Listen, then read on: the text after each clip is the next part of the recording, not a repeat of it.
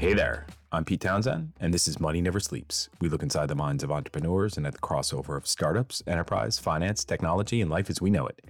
This episode of Money Never Sleeps is sponsored by Philip Lee, one of Ireland's fastest growing corporate law firms and expert advisors at the heart of the Dublin and London startup, fintech, and crypto communities. Just a heads up before we dive in, we'll be moving to a monthly release for the summer instead of weekly. This is time to recharge after a few months of running at full speed. We'll check in early August with an episode, and then we'll return to the regular weekly cadence come September. As for this week, Owen Fitzgerald and I recap Techstars' first ever demo day in Dublin as part of the Launchpool Web3 Techstars Accelerator. Then we wrap up at our hats and mittens for a look at crypto winter with FTX, BlockFi, and Voyager, with a similar story at hand for the likes of Klarna and their down round.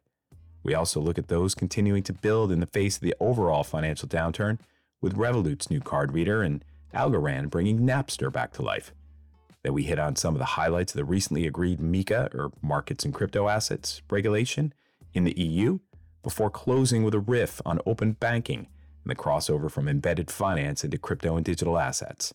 All right here on Money Never Sleeps. Owen, we're back on at night. Pete, it's been a while. I know.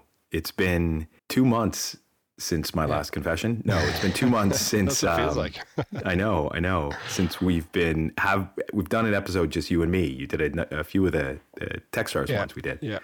But yeah, no, good to be chatting. It was good to see you in person on Thursday night. I know, it's brilliant. Yeah, the Techstars and the event. Oh, it was brilliant, and the teams. I couldn't believe how far they'd come after the 13 weeks.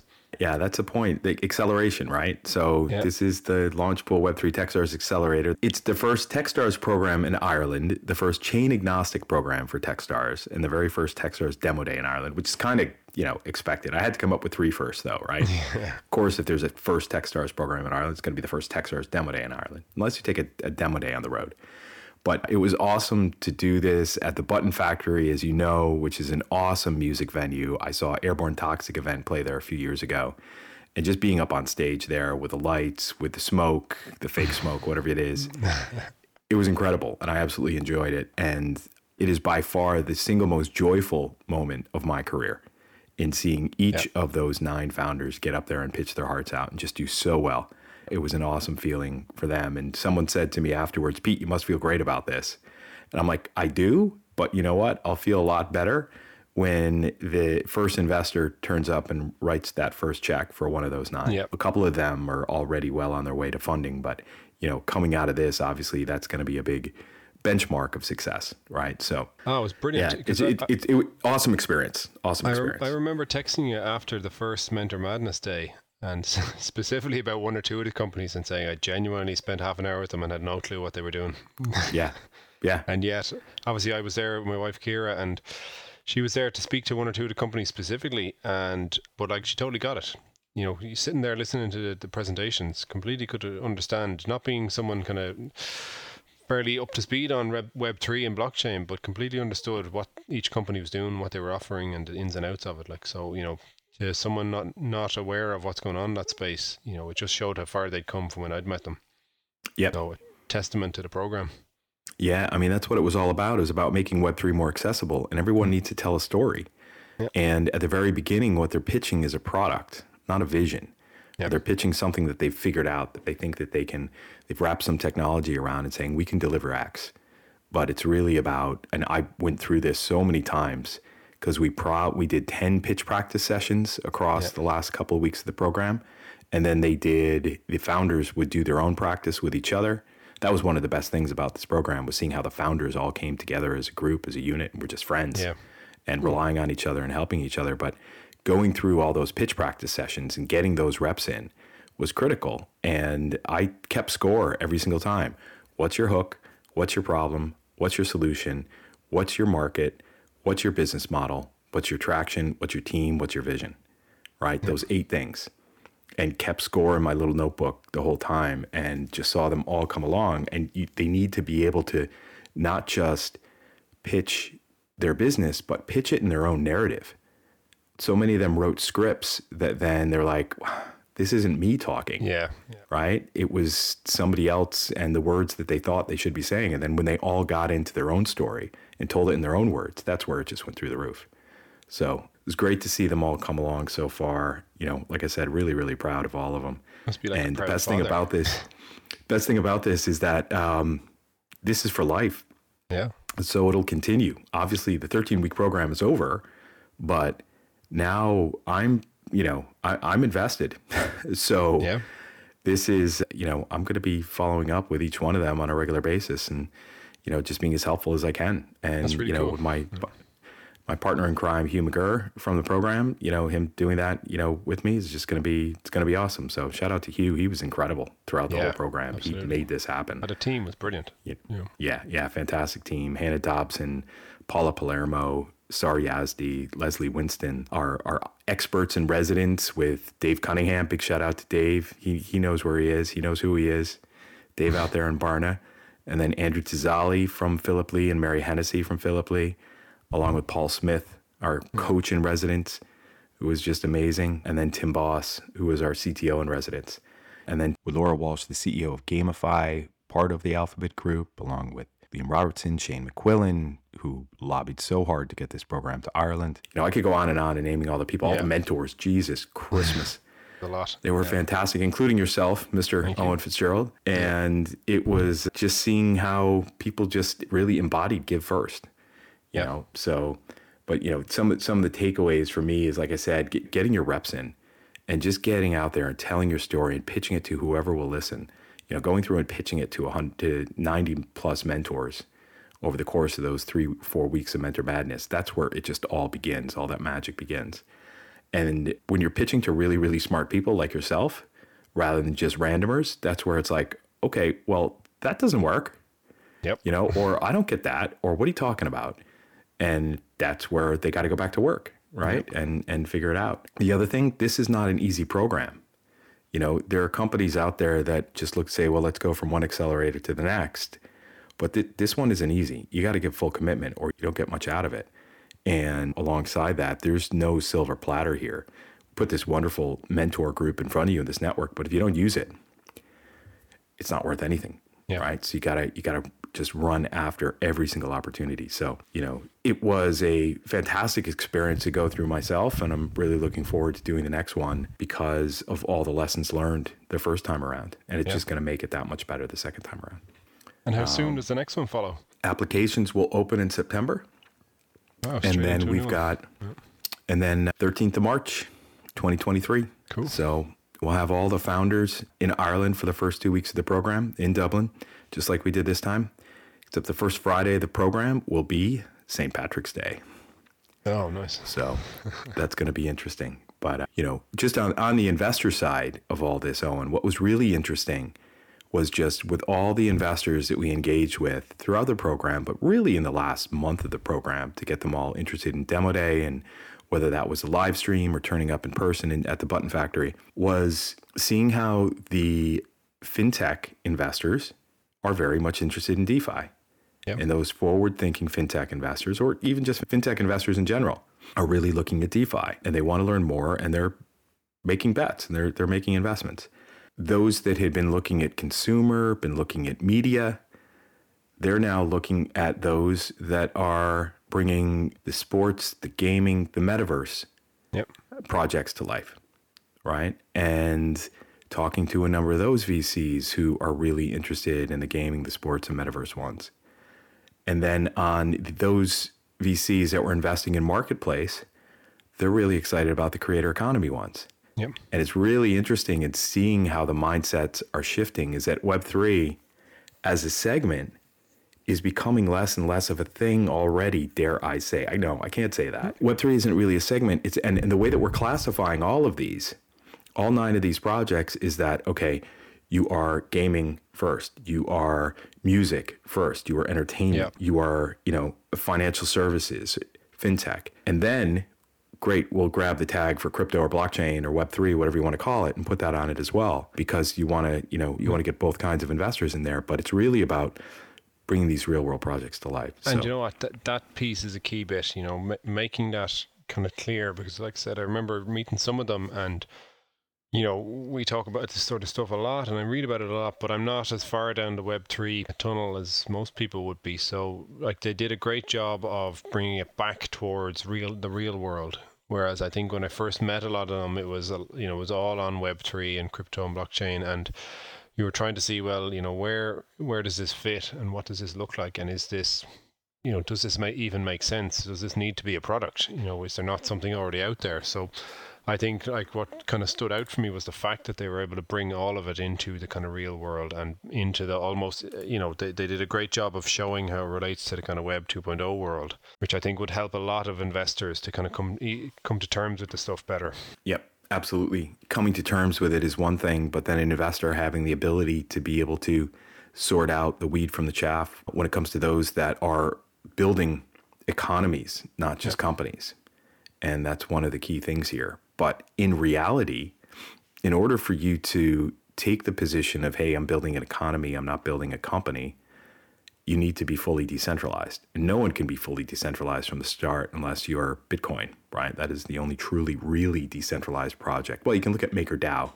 That's become truly decentralized over the years, but it's hard to start out as truly decentralized. So you need to start out with an MVP, just like any other startup, and you need to get something live and get it out there, and you need to get it you needed something recognizable in people's hands. And then over time, if you decentralize and whoever built the network to begin with just becomes a user of the network they built rather than the owner and operator, well, that is when you become truly decentralized. But that's going to take time. That will take time. And how, I know because we're about to move on to that topic, but the timing wasn't ideal, obviously, in terms of, what are they calling it? Cryptopolis, or is it? Yeah, Crypto I was calling winter, and pretty much everything crashing down from all around you guys, just coming to the end and coming near demo day. In the crypto world. Like they say about the weather in Ireland, there's no such thing as bad weather, just inappropriate clothing. So as we head into crypto winter, are you prepared to weather the storm? Yeah. Right. So and a storm is underway, and what started with, well, you could call any starting point you want, but the one that I'm focusing on is Terra Luna, and what happened with, call it a trade, call it an attack, depending upon how you want to look at this, but there were reserves backing UST or the Terra stablecoin in Bitcoin and in Ethereum. And when there are a bunch of withdrawals, those need to be sold. And we got that much of a big balance and volume of Bitcoin and Ethereum, these major cryptocurrencies out there being held as reserves.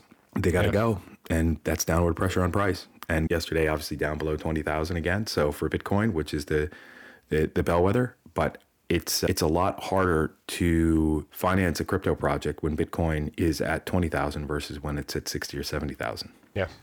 So we are in the bear market. Everyone's saying build the bear, right? Build the dip, that those that come out of this will be the best positioned. And there was a comment at NFT NYC conference where someone said there was so much dead wood on the trees. We just needed a big, big storm to come and blow 95% of it off. Yeah. Sounds like it. It actually shows from the outside, it shows how interconnected everything was. And which is not necessarily a good thing. Totally. It just so Voyager, like a domino effect. Everything started falling. Yep. So Voyager, one of the funds that is, entering into liquidation now, 60% of their loan book was in Three Arrows Capital, which just went into liquidation last week. So all of this interconnected stuff smells and tastes a little bit like, Lehman Brothers to AIG with credit default swaps and all this other stuff. The difference is that you can trace all this and you could see all this. So it should have been, not that it was preventable, but that you can move from Etherscan to Blockscan to Polygon Scan to whatever and be able to see all of this in real time and see these assets moving around. You need to know what the addresses are, but this stuff is traceable and more traceable than these opaque credit default swaps where everything was just being moved around from one lender to the next. But I'd say the biggest, one of the big signs of what's going on right now, FTX are stepping in to play JP Morgan, right? It was back on Friday, and this was in CNBC, that it was announced that FTX closed in on a deal to buy BlockFi, the embattled crypto lender, for $25 million in a fire sale. Now, that turned out to be false, right? It wasn't actually 25 million. And I think it was just Monday it was announced that it's actually an option to buy it, that FTX now have to buy BlockFi for, I think, 240 million, which is still way below their original, what I think their last valuation was somewhere up around 4.8 billion is what it was. Yeah. So have you ever used BlockFi? I have not. It was pretty easy.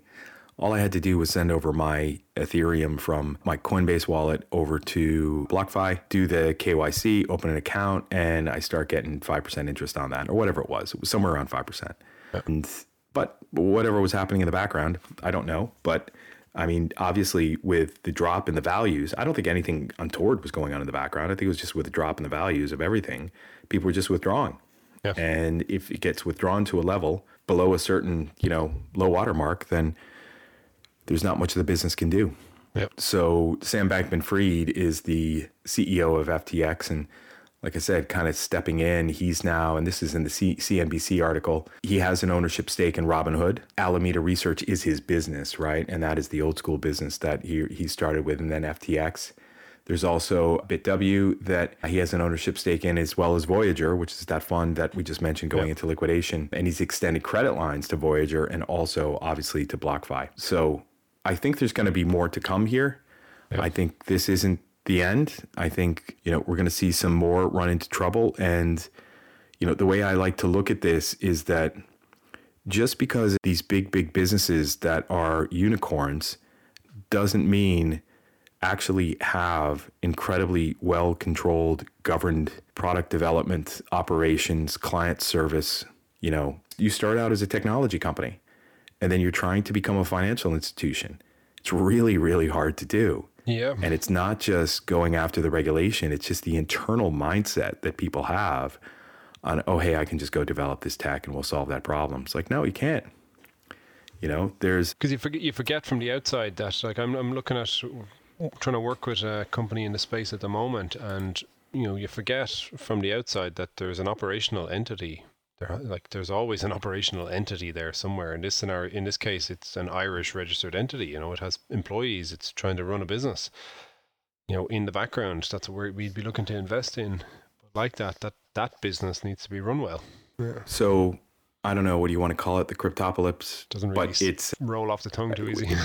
No, it's just a bear market. It's a bear market, and that's what happens. It's sorting out the wheat from the chaff, or whatever they say. It's probably good. And look, it's in the context of a wider, I suppose, reckoning for tech companies. So, like that, in some of these cases, there's probably not much wrong with some of these businesses, or there isn't anything wrong with any of these businesses. It's just that they were overvalued. I know we were going to mention Klarna, and that was a drop from 46 billion to 6.5 billion for a new funding round. Nothing wrong with the fundamentals of the business, just heavily overvalued.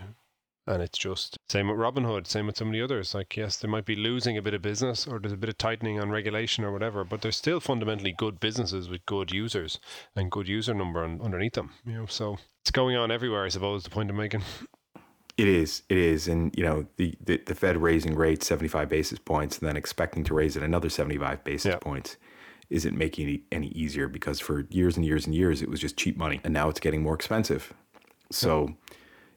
those pumping in 200, 300, 400 million into a single deal because the cost of capital is tiny.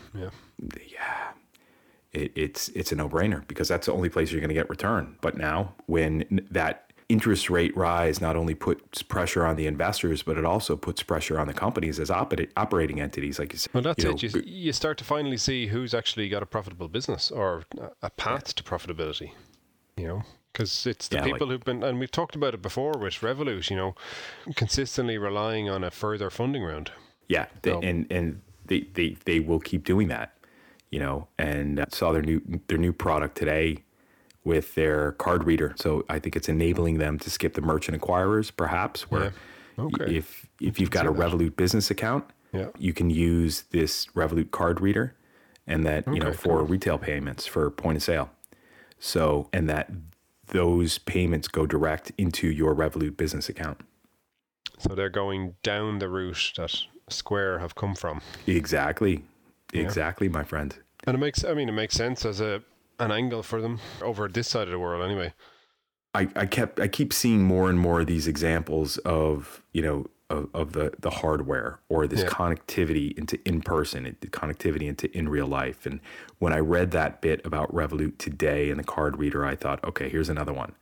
Yep. And, Stripe are doing a lot, obviously.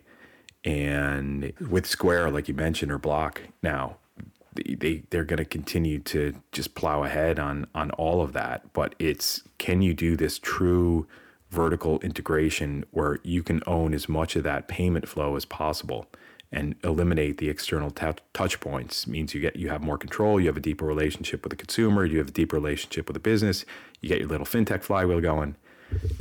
Everyone's happy. Well, you just wonder, like when you think it through with some of them, like there's so many of them now kind of competing in numerous different fields with each other. Obviously, there's an example of Revolut now going into the space that Square would be in. Obviously, they're encroaching into Stripe's space.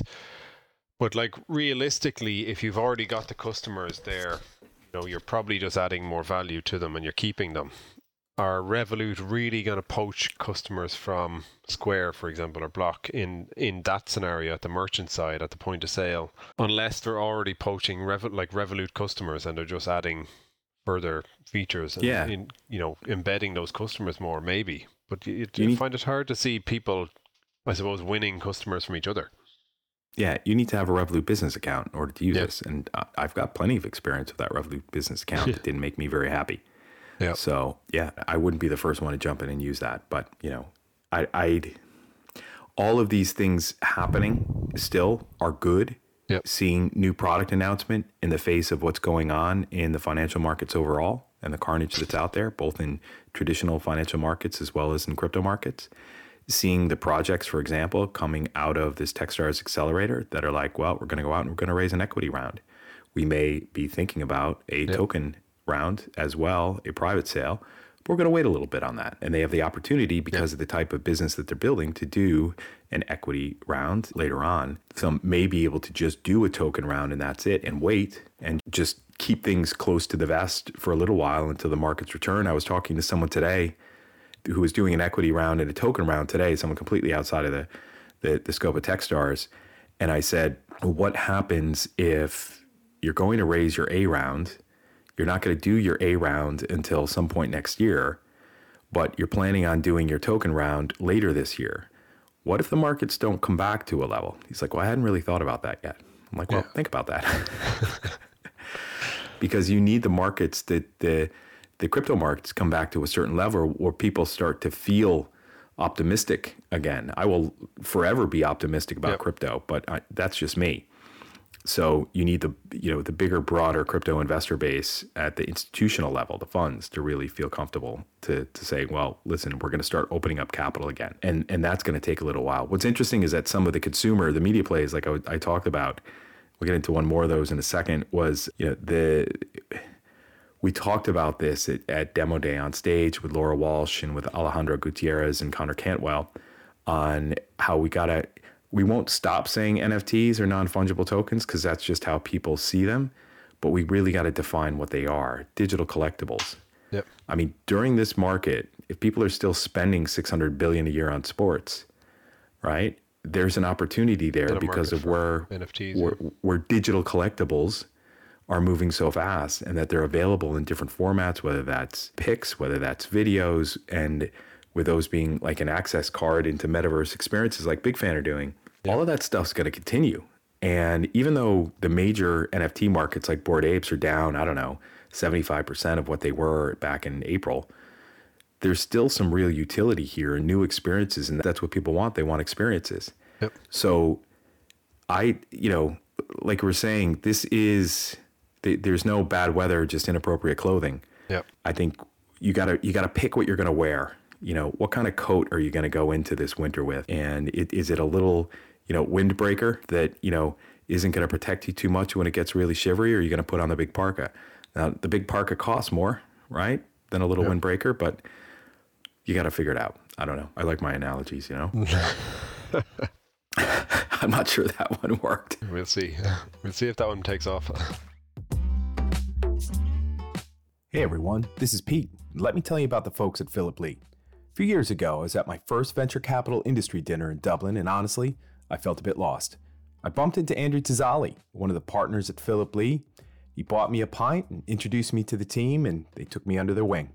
That take you under their wing approach has been what I've heard consistently from fintech and crypto startups who I know have worked with Philip Lee in Dublin and London to help them wrap the right legal framework around their business, fundraising, and regulatory needs. And I can't recommend them enough. Get in touch with the team at philiplee.ie or on moneyneversleeps.ie/Philip Lee to learn more.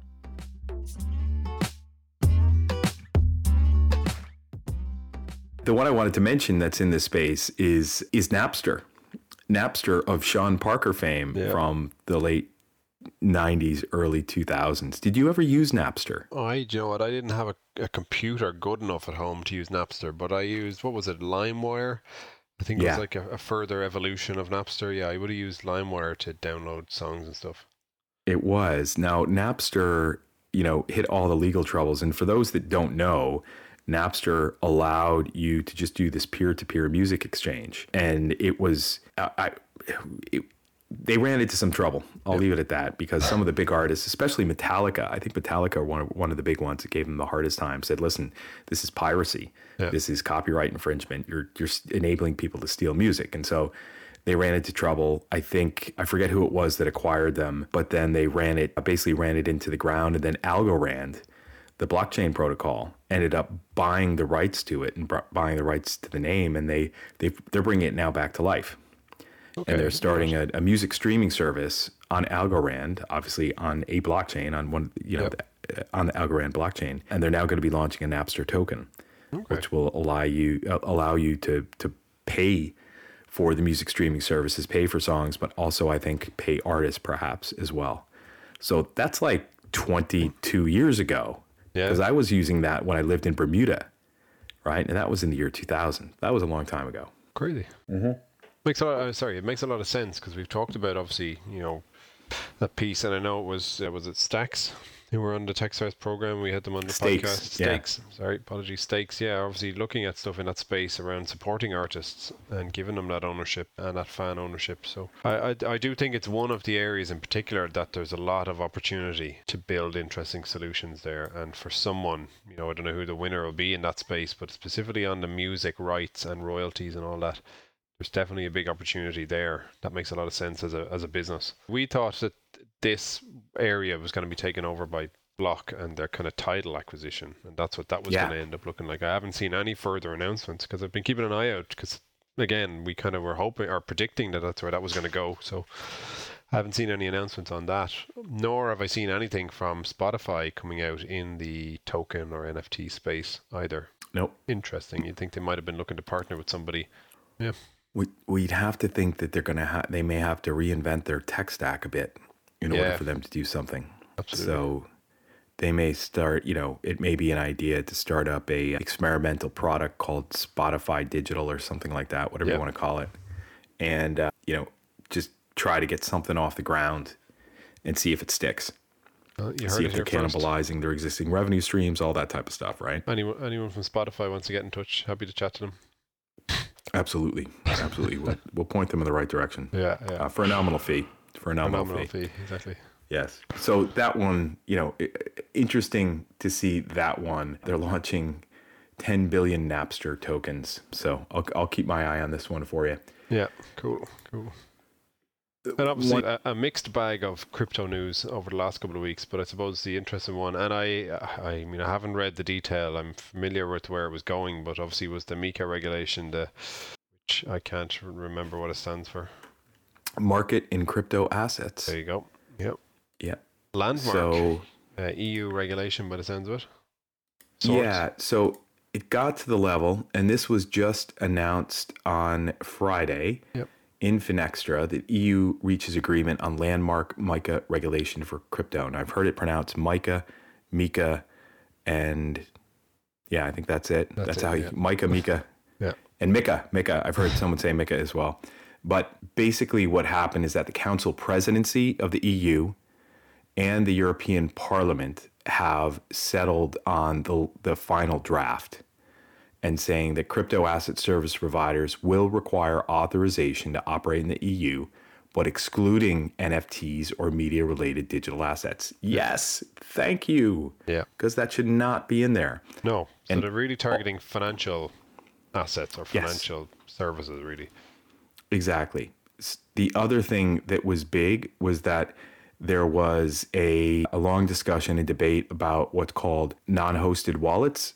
So these are basically like a MetaMask wallet, which is just something you download. It's a piece of technology.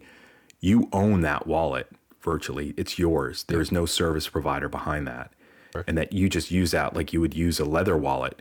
And that instead of someone walking up to you and you taking out your wallet and handing them over, 50 euro, it's that you have someone's address for their wallet and you can send them that 50 euro or $50 in stable coins or whatever the amount is in any other cryptocurrency. You can send that to them directly.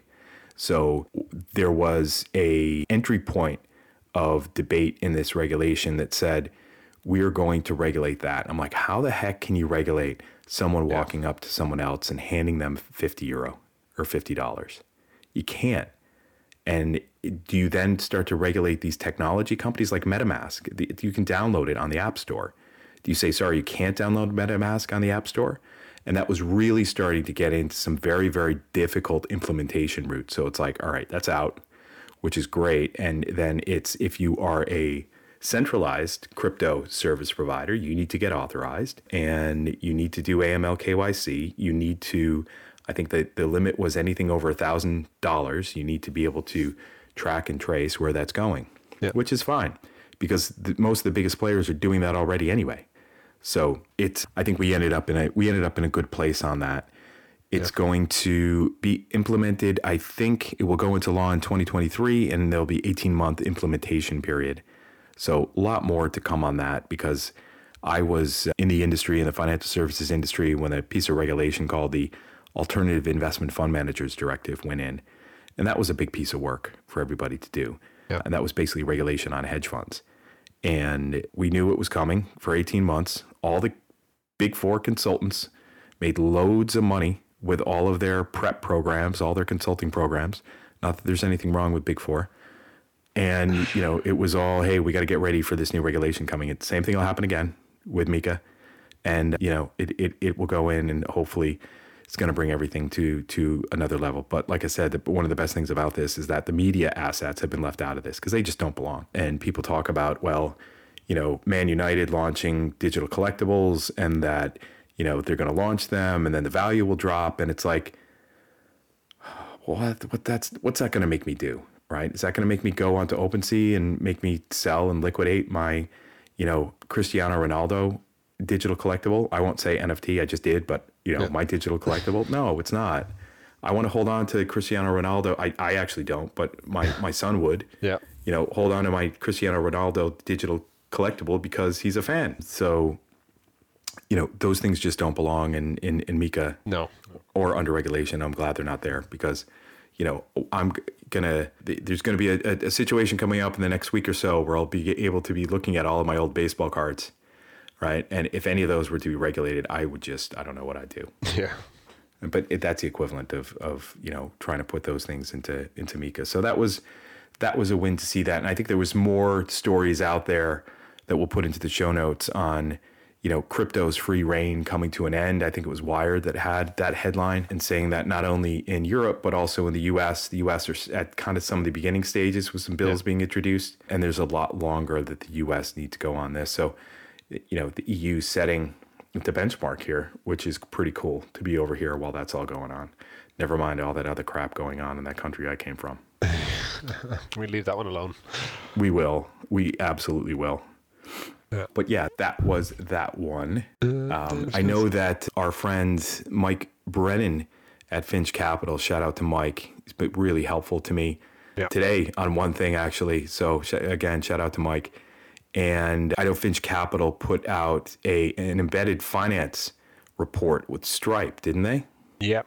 Yeah, I have it open here. I've glanced through it and I need to look at it more. It's incredibly detailed. In fact, it's by far and away one of the better reports I've seen. So I'm slowly making my way through it, and it's great. Aside from anything else, it has some great charts in it. But no, it's really good. Like, it's heavily, obviously, leaning towards Stripe with examples, but it talks about, obviously, it does a number of kind of industry deep dive, gives you some value to the market, investor perspective. Yeah, really, really good detail on embedded finance, something I'm looking at quite closely in a number of different ways at the moment. But it talks about them in different industries like financial services, platforms and marketplaces, travel, hospitality, retail, and e-commerce. So there's lots of different use cases that it talks through, predictions, takeaways, that sort of thing. So yeah, shout out to Mike and the team there at Finch, who've done some great work on putting together what is probably one of the better reports out there, on from a European point of view anyway, on embedded finance.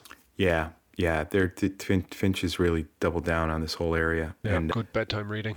Yes, Sophie Guibault, who was on the show last year, she's written a book co-authored a book about embedded finance. Yes.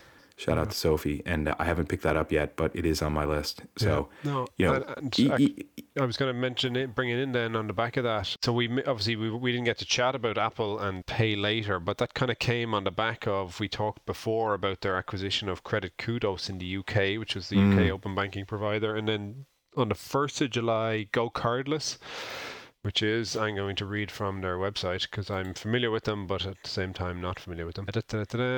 So Go Cardless are a paytech firm. They are acquiring Nordigan, which is a Latvian freemium open banking data provider. So really interesting one. So Go Cardless are the global leader in direct bank payments, and they have acquired, so Nordigan has its connectivity to 2,300 banks in 31 countries, and it's bringing, Go Cardless is bringing it all into its account-to-account network.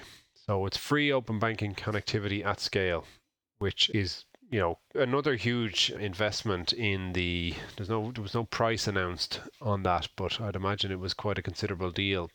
But it's another big flag being planted in the open banking space. And I had a really good conversation with a mutual friend of ours this morning around open banking in the UK.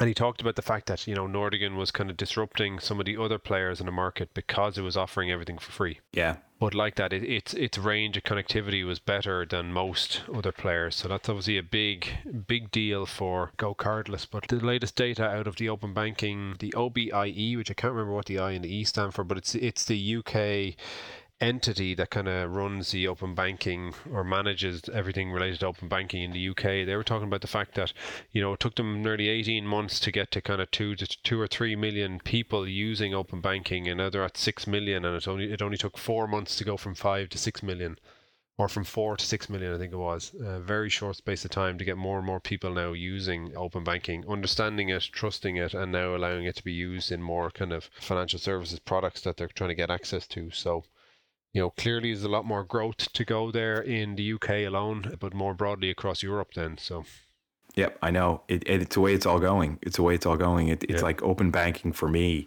and having a bank account number. And if there's a bank account number, then you have there's access to data that you can grant to others. Yep.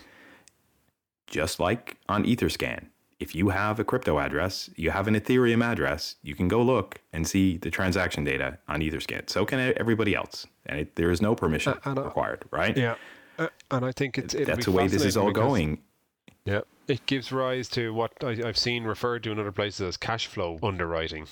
But ultimately, it's underwriting people on their transaction history, live transaction history, as opposed to your typical credit score model that you'd get from, an Equifax or an Experian or one of these. So, it opens up far more opportunities, because obviously we're seeing the blowback now on the buy now, pay later companies, and the defaults rising and the regulation coming, because obviously they weren't underwriting any of the loans, and they weren't necessarily reporting them to credit bureaus. So people's loans or debt was being run up, and it wasn't being factored in then on, a normal underwriting process. But that's just one example of where open banking will make a huge difference. The ability to really understand your customer and their transaction history and the good, bad, indifferent of what they spend their money on provides huge opportunities in terms of providing a better service to your customers. Mm-hmm. It's all there.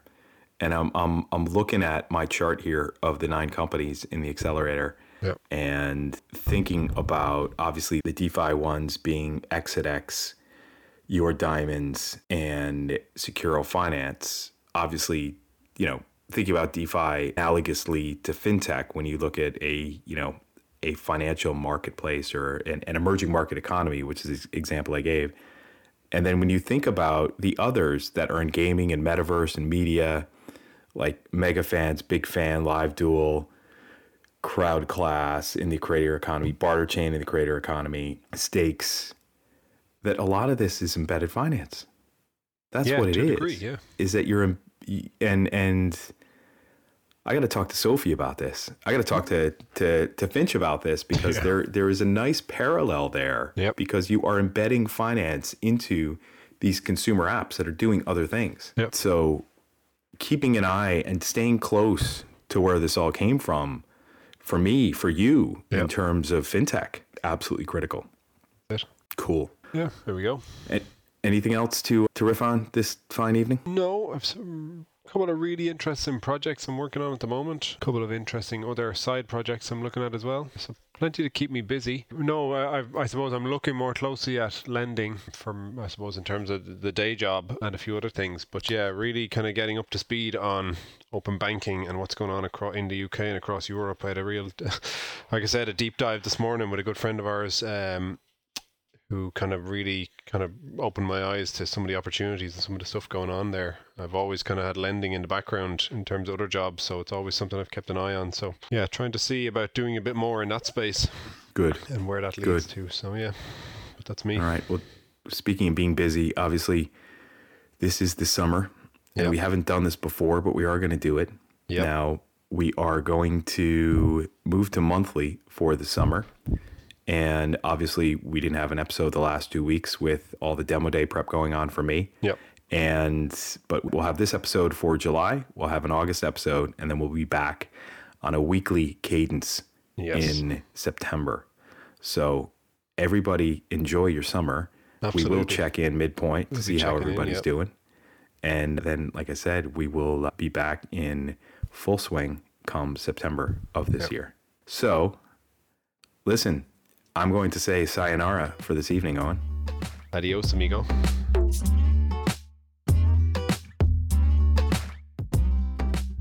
That does it for this week, folks. You can learn more about the stories we covered in the show notes on our website, moneyneversleeps.ie.